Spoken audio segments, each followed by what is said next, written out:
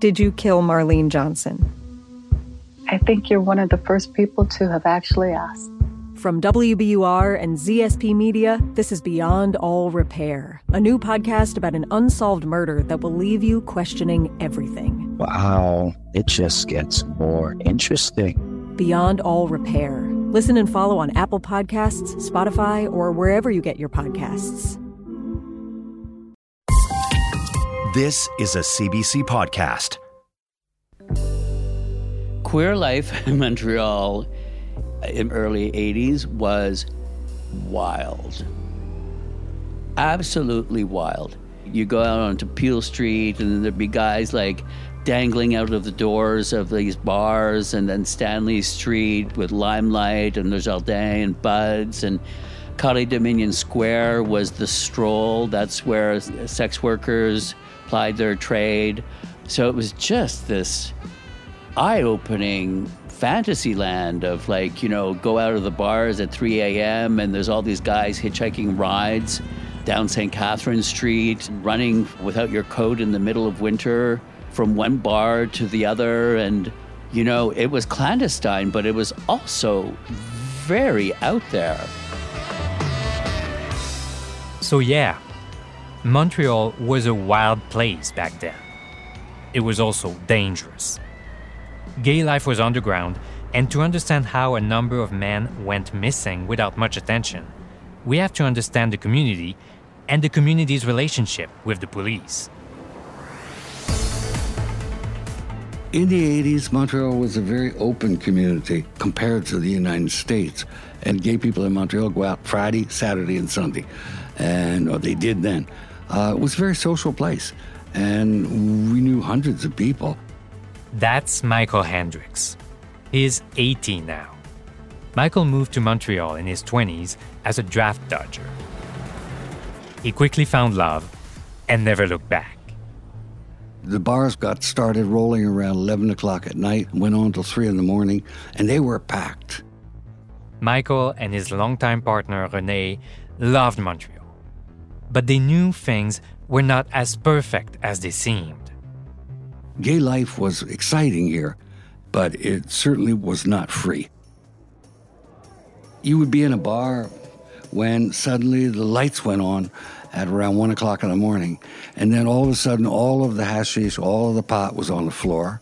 And then you were up against the wall, hands up on the wall, back to the police, and they searched you. And then one by one, they released you, checking if there were outstanding warrants and whatnot. So you could be there for hours. There had been some sensational raids in Montreal. How many times were you there for a raid?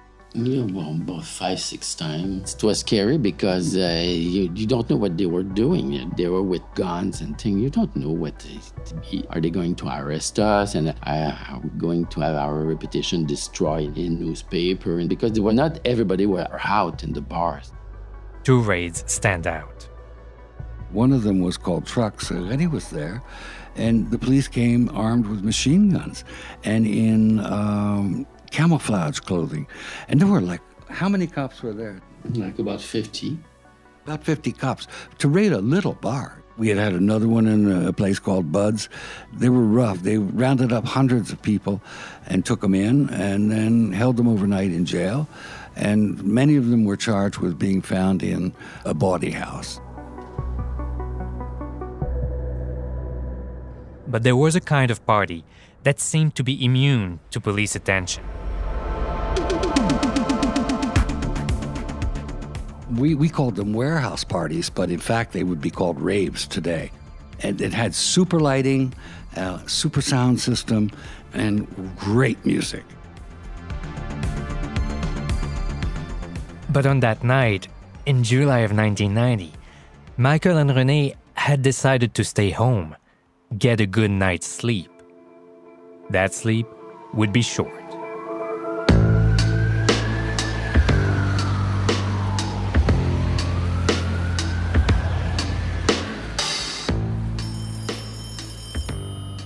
It was after midnight, around maybe 3 a.m., I got a call at home. Get some lawyers down to Station 25 because 8 people were arrested at Nicholas Place tonight.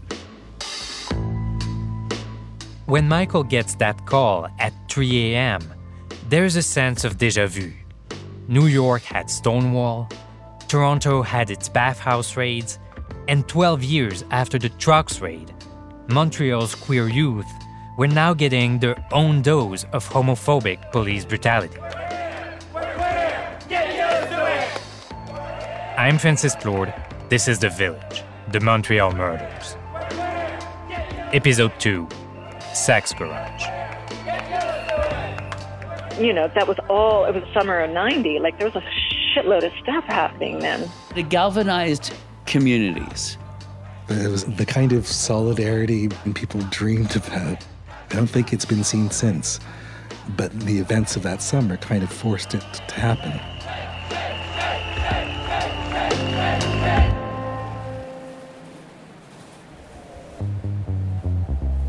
I think the people who came to my party, it was the type of people who were involved in politics, in ACT UP, Queer Nation, those type of people who were defiantly out. Nicholas Jenkins had recently moved to the city. He wanted to bring the vibe he'd experienced in New York, and soon he became a key figure in Montreal's underground scene.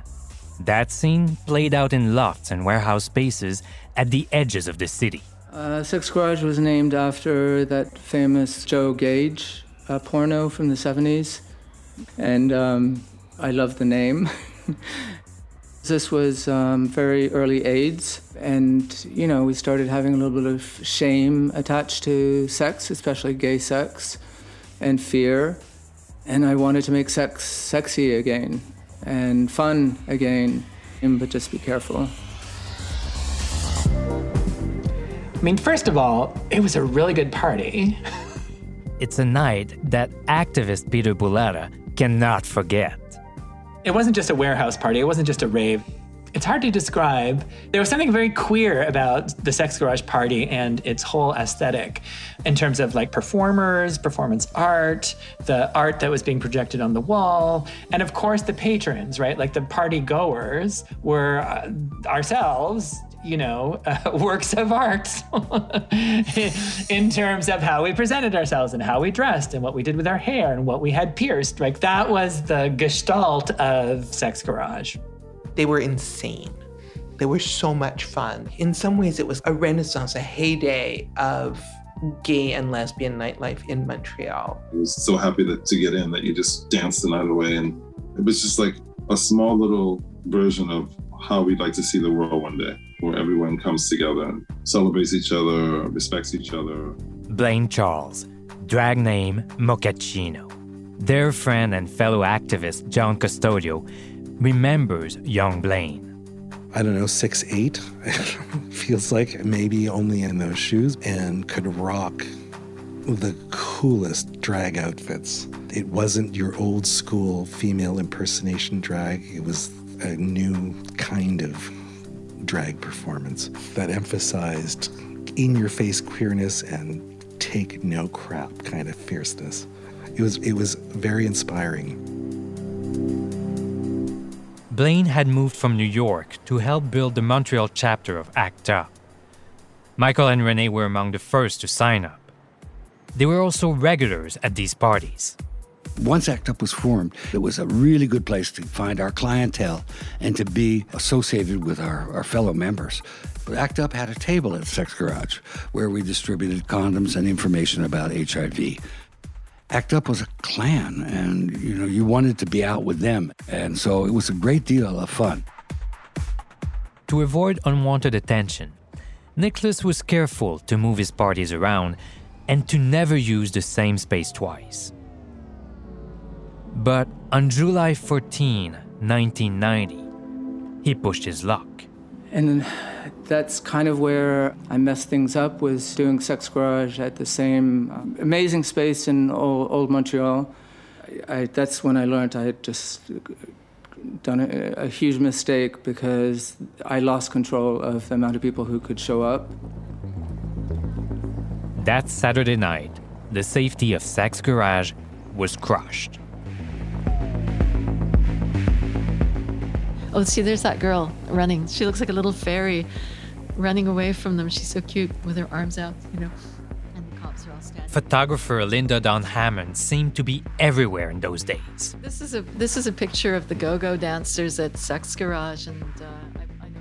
You know her by her short, spiky hair and her Nikon camera dangling around her neck. Nicholas had asked me if I wanted to photograph the party, and I thought, well, I really want to photograph voguing, and it's something that's not going to be around for much longer. Just before we go further, what is voguing? Voguing? Oh, wait a second, hang on. It's totally unknown to me. You must have heard that song, no? Never? Oh, okay. Well, everybody else has heard it. I'm sorry. It was a big song in the gay scene, Vogue, Oh, posing, striking a pose, that's... It was she didn't invent it, but a lot of the people that were involved in it were gay, and some of them, they would wear outrageous costumes, and people from all different races were involved in it, It was very open compared to some other scenes, I suppose,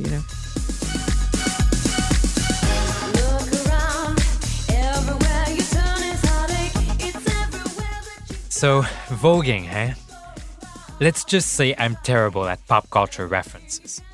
A result of growing up in Quebec before the internet, I guess. But yeah, Madonna had just brought it into the mainstream. Voguing, though, had a deeper history. It was born in Harlem decades earlier, as part of the ballroom scene, when queer people of color sought a way to express themselves in their own spaces.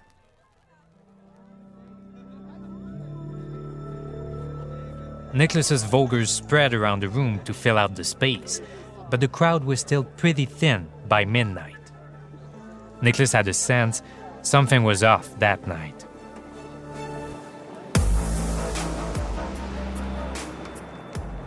There were suddenly too many people arriving at the same time. Word of mouth had gotten out, and so it wasn't just the people who were arriving just weren't the people I had selected. They had heard from other people. So from the start you knew that this sex garage could be trouble? Yeah. For some reason, everyone decided to show up late. And when I started getting all this traffic on the street, I knew I was kind of in for trouble.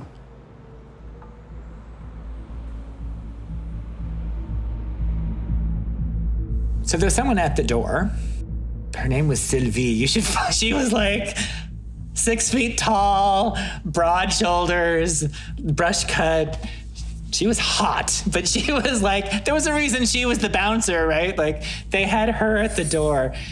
And I remember her stepping into the space with this look on her face. And then these police officers were right behind her. It's oh shit, the cops! Oh, for Christ's sake, it was dread. It was immediately dread. I would have probably been about to leave, and rumors started spreading about what was going on. We heard that the police were closing down the party. Cops showed up with flashlights, went to the bar. I had the good fortune not to be in the party at Sex Garage, but I was rather... how do I say this?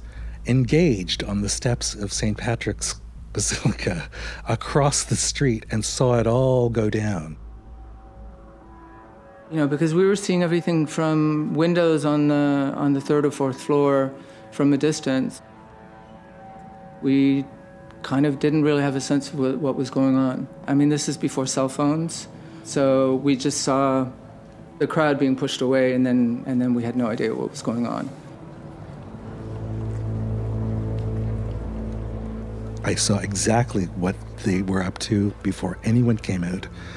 When, out of the corner of my eye, see the flashing lights, but significantly no sirens, just the flashing lights, and at least 5-6 cars at first. They are pulling up to the loft, and which is right beside a well-known gay sauna called the Sauna 456. And they exit. They have, for whatever reason, yellow gloves on. And they are wielding batons, and then reinforcements come and they assemble in a line. 6 or 7 of them actually go into the building, and when they come out, they are preceded by people who were at the party. They were taunting the people in the crowd. They were stroking their, what's called a matraque. Matraque, a police billy club. They were stroking them and saying, oh, you want this, don't you? You want this, things like that. Of course, they started taunting us and calling us names and doing that kind of stuff because it was the middle of the night, right? And there was no one around. There would be no witnesses to what they were doing. They lined up. They made this formation for those of us who were not dispersing and going quietly home, but which was almost none of us because we were kind of hanging around to see what would happen. Maybe they'll leave and we'll just go back into the party, right? It was about 3 a.m, I think. And there was a guy, and he had forgotten his coat in the party. He was leaving, tried to go back in, and the police had stopped him. And then they had dragged him between 2 cars that were parked nearby the entrance and started beating the shit out of him, terribly. I looked up and I saw that they were removing their badges. And that was a moment when you realize that something is going to happen. Whatever is about to happen, we're not going to be able to identify them. And that's on purpose. That's intentional on their part. Now, once we saw that they were being hostile, we didn't want to leave our friends. And so we protested outside against them. One person threw a punch and all hell broke loose, and those police officers in the lineup approached the crowd and just went crazy with the batons, beating people down. Wagons arrive for them to be hauled off in, and this is all happening in a matter of under 20, 30 minutes. If this had happened at a time that iPhones existed, how different the outcome might have been. I wish I had been the kind of person that carried around a camcorder, but I wasn't. But Linda Dawn Hammond had that covered. Yes, I haven't thought of that name in a very long time, but yes, Linda Dawn Hammond had a camera for photos and had the presence of mind to get out there and just start snapping. No, I knew it was incredibly important. I knew it was an abuse of human rights, right? People were afraid for me because I had to get right up in front of these cops to photograph them because I had a wide-angle lens of 28 millimeter, which is pretty wide. And so that meant that I had to really be within 6 feet of them to get the shots. So I had to run directly in front of them. People knew also that I was taking risks because they were saying, you're going to get killed, you're going to get killed. So people in the crowd started realizing that this was basically an attack because they were gay. So they started saying, we're here, we're queer.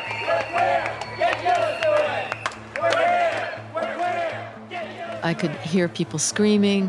I could see people's feet running past me. Everything was dark. I could see up the hill.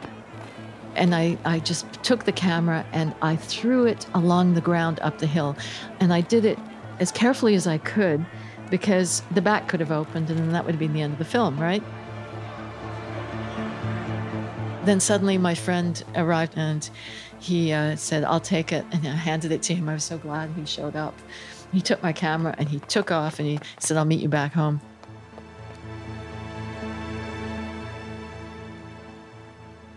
Police arrested 8 people that night. Linda was not among them. And I made my way back there. And he gave me back my films and my camera. And then I was thinking, okay, we should go to the news media.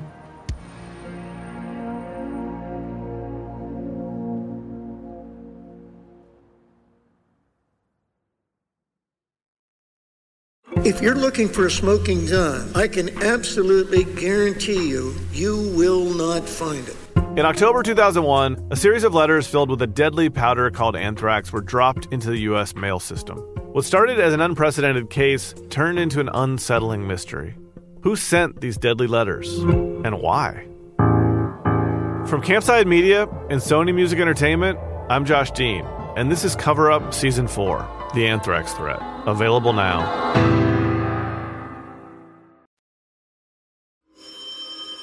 I was woken up at 4 a.m., my phone ringing, my landline ringing. I was terrified. I did not live a life where my phone rang at 4 a.m. It was not a usual occurrence. So I was like, something terrible has happened. And effectively, something terrible had happened, yeah. When Karen Herland first hears about the raid, the whole story makes no sense. There was some question of it having been a noise complaint. It was never clear because where it happened, when it happened, there was no one living in that part of town. There would have been no one to make a complaint. This was really not even a lofty, gentrified residential place. There was no one there once business hours were over, ever. No matter how it started, though, Karen and Michael and their networks of friends and activists know they need to set things in motion. This is a first for them. They might not know exactly what to do, but the members of ACT UP know they need lawyers and that 8 brutal arrests at Sex Garage cannot go unnoticed. We had a phone tree that you could be notified immediately by phone if something was happening somewhere.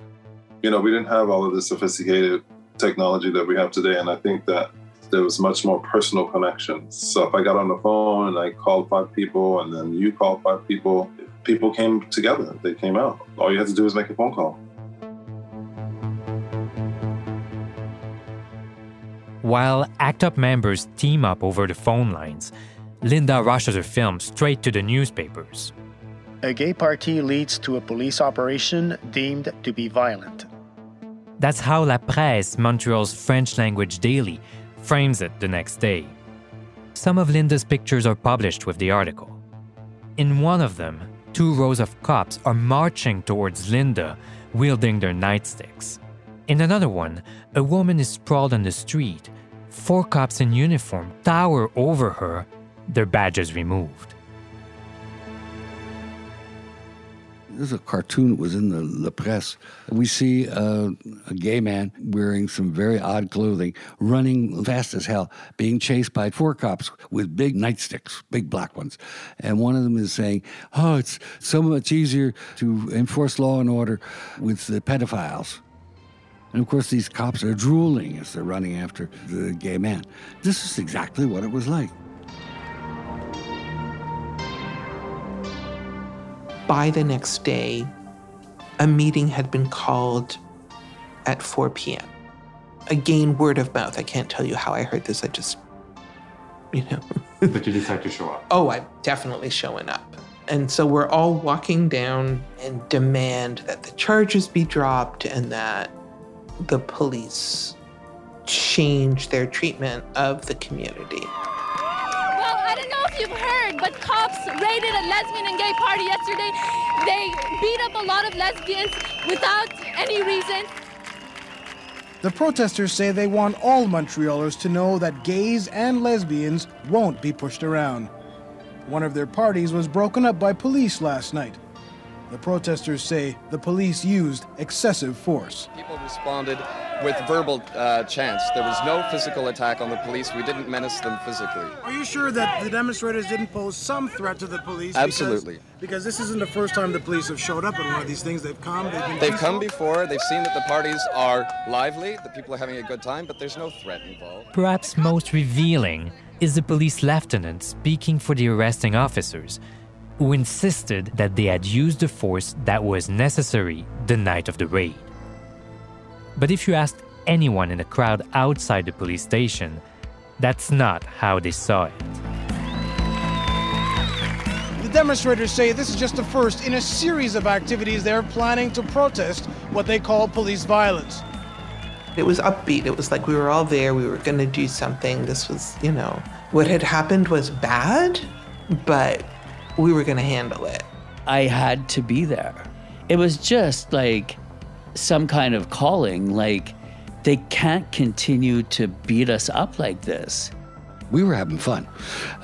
We thought we were about to have a victory because we were going to meet the chief of police. He was going to apologize for what happened on Saturday night. That's not what happened at all. It's a busy Monday lunchtime on a cramped downtown corner near Concordia University. The sidewalks are thick with students as people arrive to claim their spot in front of Station 25. Space fills up fast. Some have brought sheets to spread out on the street and the sidewalk, and a few people clamber up on benches and stand tall on the bases of lampposts, trying to get a clear view of the front door of the station. There were like 2 or 3 of us, and we were up high, and we, made a few statements. And then I remember I was just being like flip and ridiculous, and I threw out my arm and I shouted, "Let the games begin." And everyone started kissing each other. And it sort of seems okay. And Douglas and Michael are going up to speak to the police.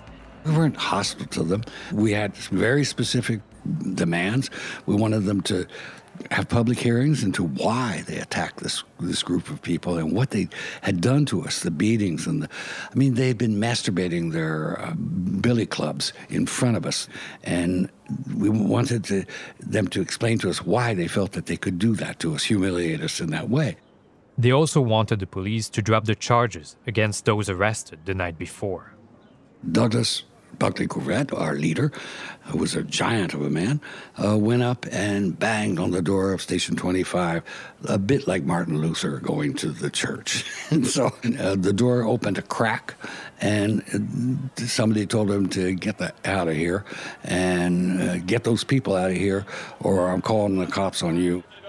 Told us we wanted to make a complaint, we come in and file a complaint. We can't get in the doors, there are 3 officers standing here, 4 officers standing here, blocking the way. Here you go, Montreal Urban Community, trampling on people's democratic rights once again. Police didn't meet with our representatives, didn't care that we were there, had no interest in having any kind of conversation about the violence that had taken place. And when that came out to us outside of Station 25, we moved into the intersection and blocked traffic. And I should say it was nonviolent. We were just sitting there. Douglas said, "Okay, everybody lock arms." So they did, and they made chains of people, lesbians and gays together. And we're sitting, and we realized that there are lines of riot police on all 4 sides of the intersection with, the full gear and the big clear shield thing and the latex gloves again.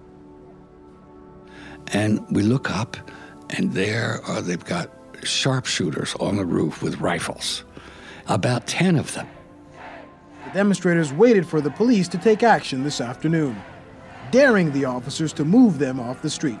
The officers repeatedly asked the crowd to clear the area. I do not remember anyone telling me to disperse. I don't think I would have dispersed, but I honestly do not. I never heard it. If it happened, I don't know who got told and how, but no, I have no memory of that. I don't think any of us were prepared for what the police did next, which was to come out in full riot gear and just start cracking their billy clubs onto people's heads. And they all start closing in from all 4 sides, boxing us in, moving in formation.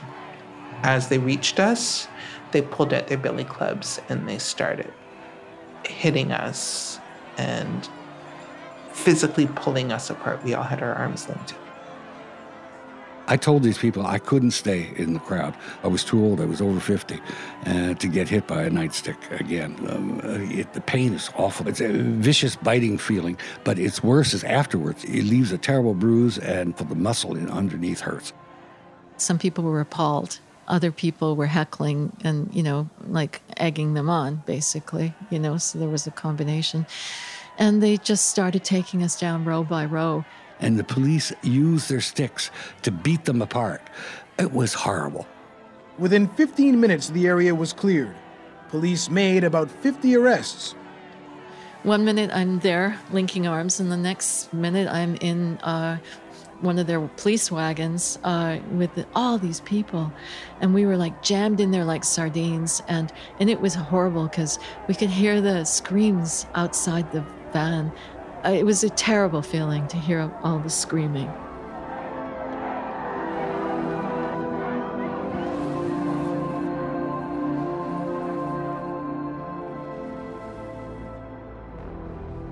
And they arrested a lot more people. It was more than 40 people, I think they arrested that day, dragged them into Station 25, out of the sight of the news cameras, and just beat the hell out of them. There were people who were bruised, black eyes, broken bones.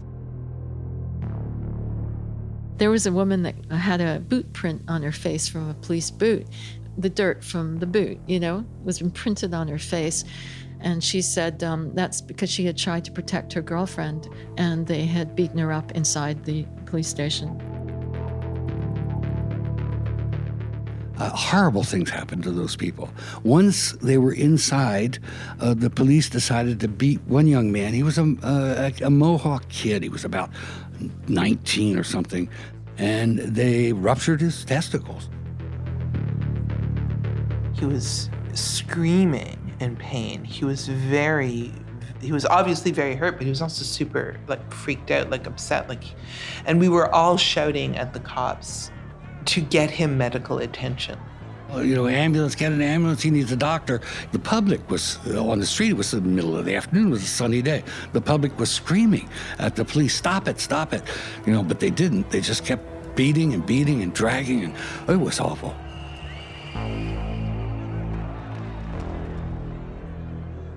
The whole thing was just so Kafkaesque, right? Here were these nonviolent protesters protesting police brutality and anti-gay violence, police anti-gay violence, and they just performed homophobic police violence for the whole world to see. And I think the difference was that unlike the night of the sex garage party, the media was all there, and they were all recording what the police were doing. And I think that was a galvanizing moment for the gay community in Montreal, and I think for the broader Montreal community. How are they acting this way in front of news cameras? Is this population really that disposable that they can be treated this way and there would be no consequences for the Montreal police?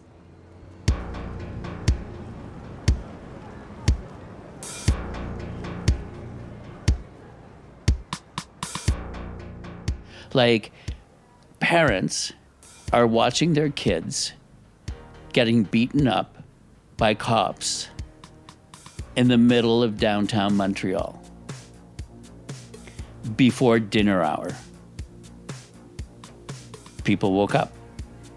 People started to realize, we have a problem. This time, the cameras had captured it all. The police had no choice but to come out with a statement. The officers in Station 25 are not really, I won't say sensitive or ultra-sensitive, but don't have the sensitivity or haven't had the chance to develop the sensitivity that the officers of Station 33 have, who have interacted with this community now for several years. And he says the MUC is determined to improve relations with Montreal's gay community. For all the talk about improving relations with Montreal's gay community, no cop involved that night was punished. But Karen Herland, who was arrested, remembers the impact on her life. Refusing to circulate, refusing to follow orders, public mischief. I had 6 charges against me.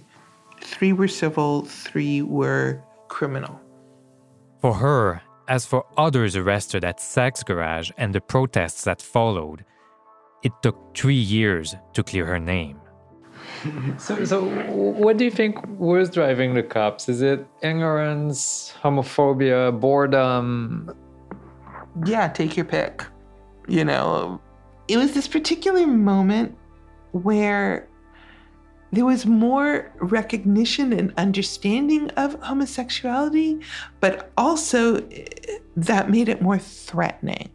And so there was a real kind of impulse to distance and make sure that everyone understood that they were them, were over there, were not me.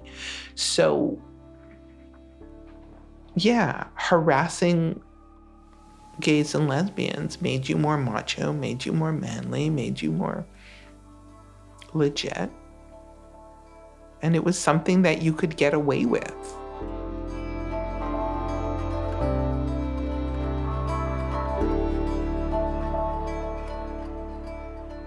What happened before us was basically centered around the male gay community, and it didn't accept or include the lesbians, and it didn't accept or include the trans people. So I think that maybe we just represent a progression in understanding and acceptance in the gay community towards difference.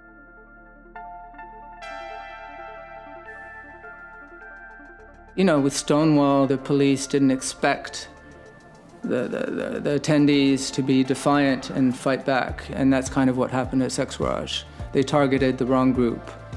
People were already starting to be politically active because of ACT UP and because of Queer Nation and because of AIDS, and they reacted in the way that the cops weren't expecting. And then I think it just snowballed after that. In the same way that Stonewall, the police targeted the wrong people. You know, there were multiple events that happened in Montreal over the years, and so I think there was a build-up. And maybe Sex Garage was like the final tipping point. A tipping point for the community, but not for the cops. I really have zero recollection. What was it called? You said Sex... The Sex Garage. Sex Garage. No. It was a loft party. John Dalzell was the public face of Montreal police following Sex Garage. Whereabouts was it located? And this was when was this, 1990? 1990, yeah. And it's funny because we found tape and you were the spokesperson for the police.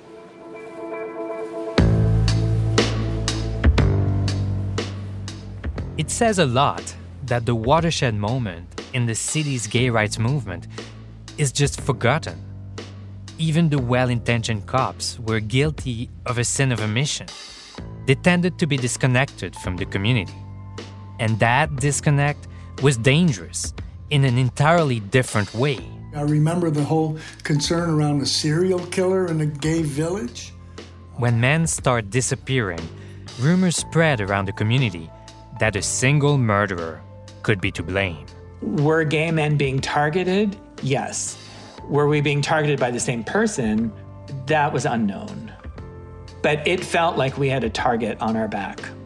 And that's when the fight against the police turns into a struggle to work with the police. That's coming next on The Village.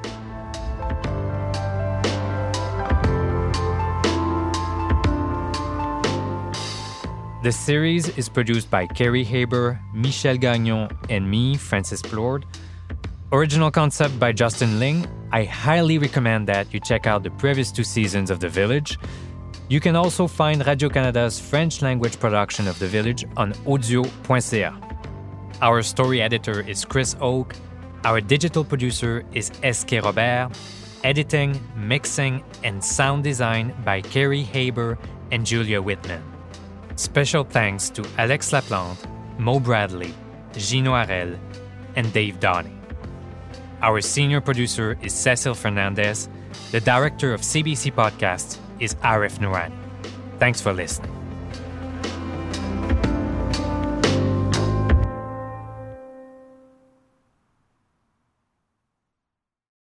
For more CBC podcasts, go to cbc.ca/podcasts.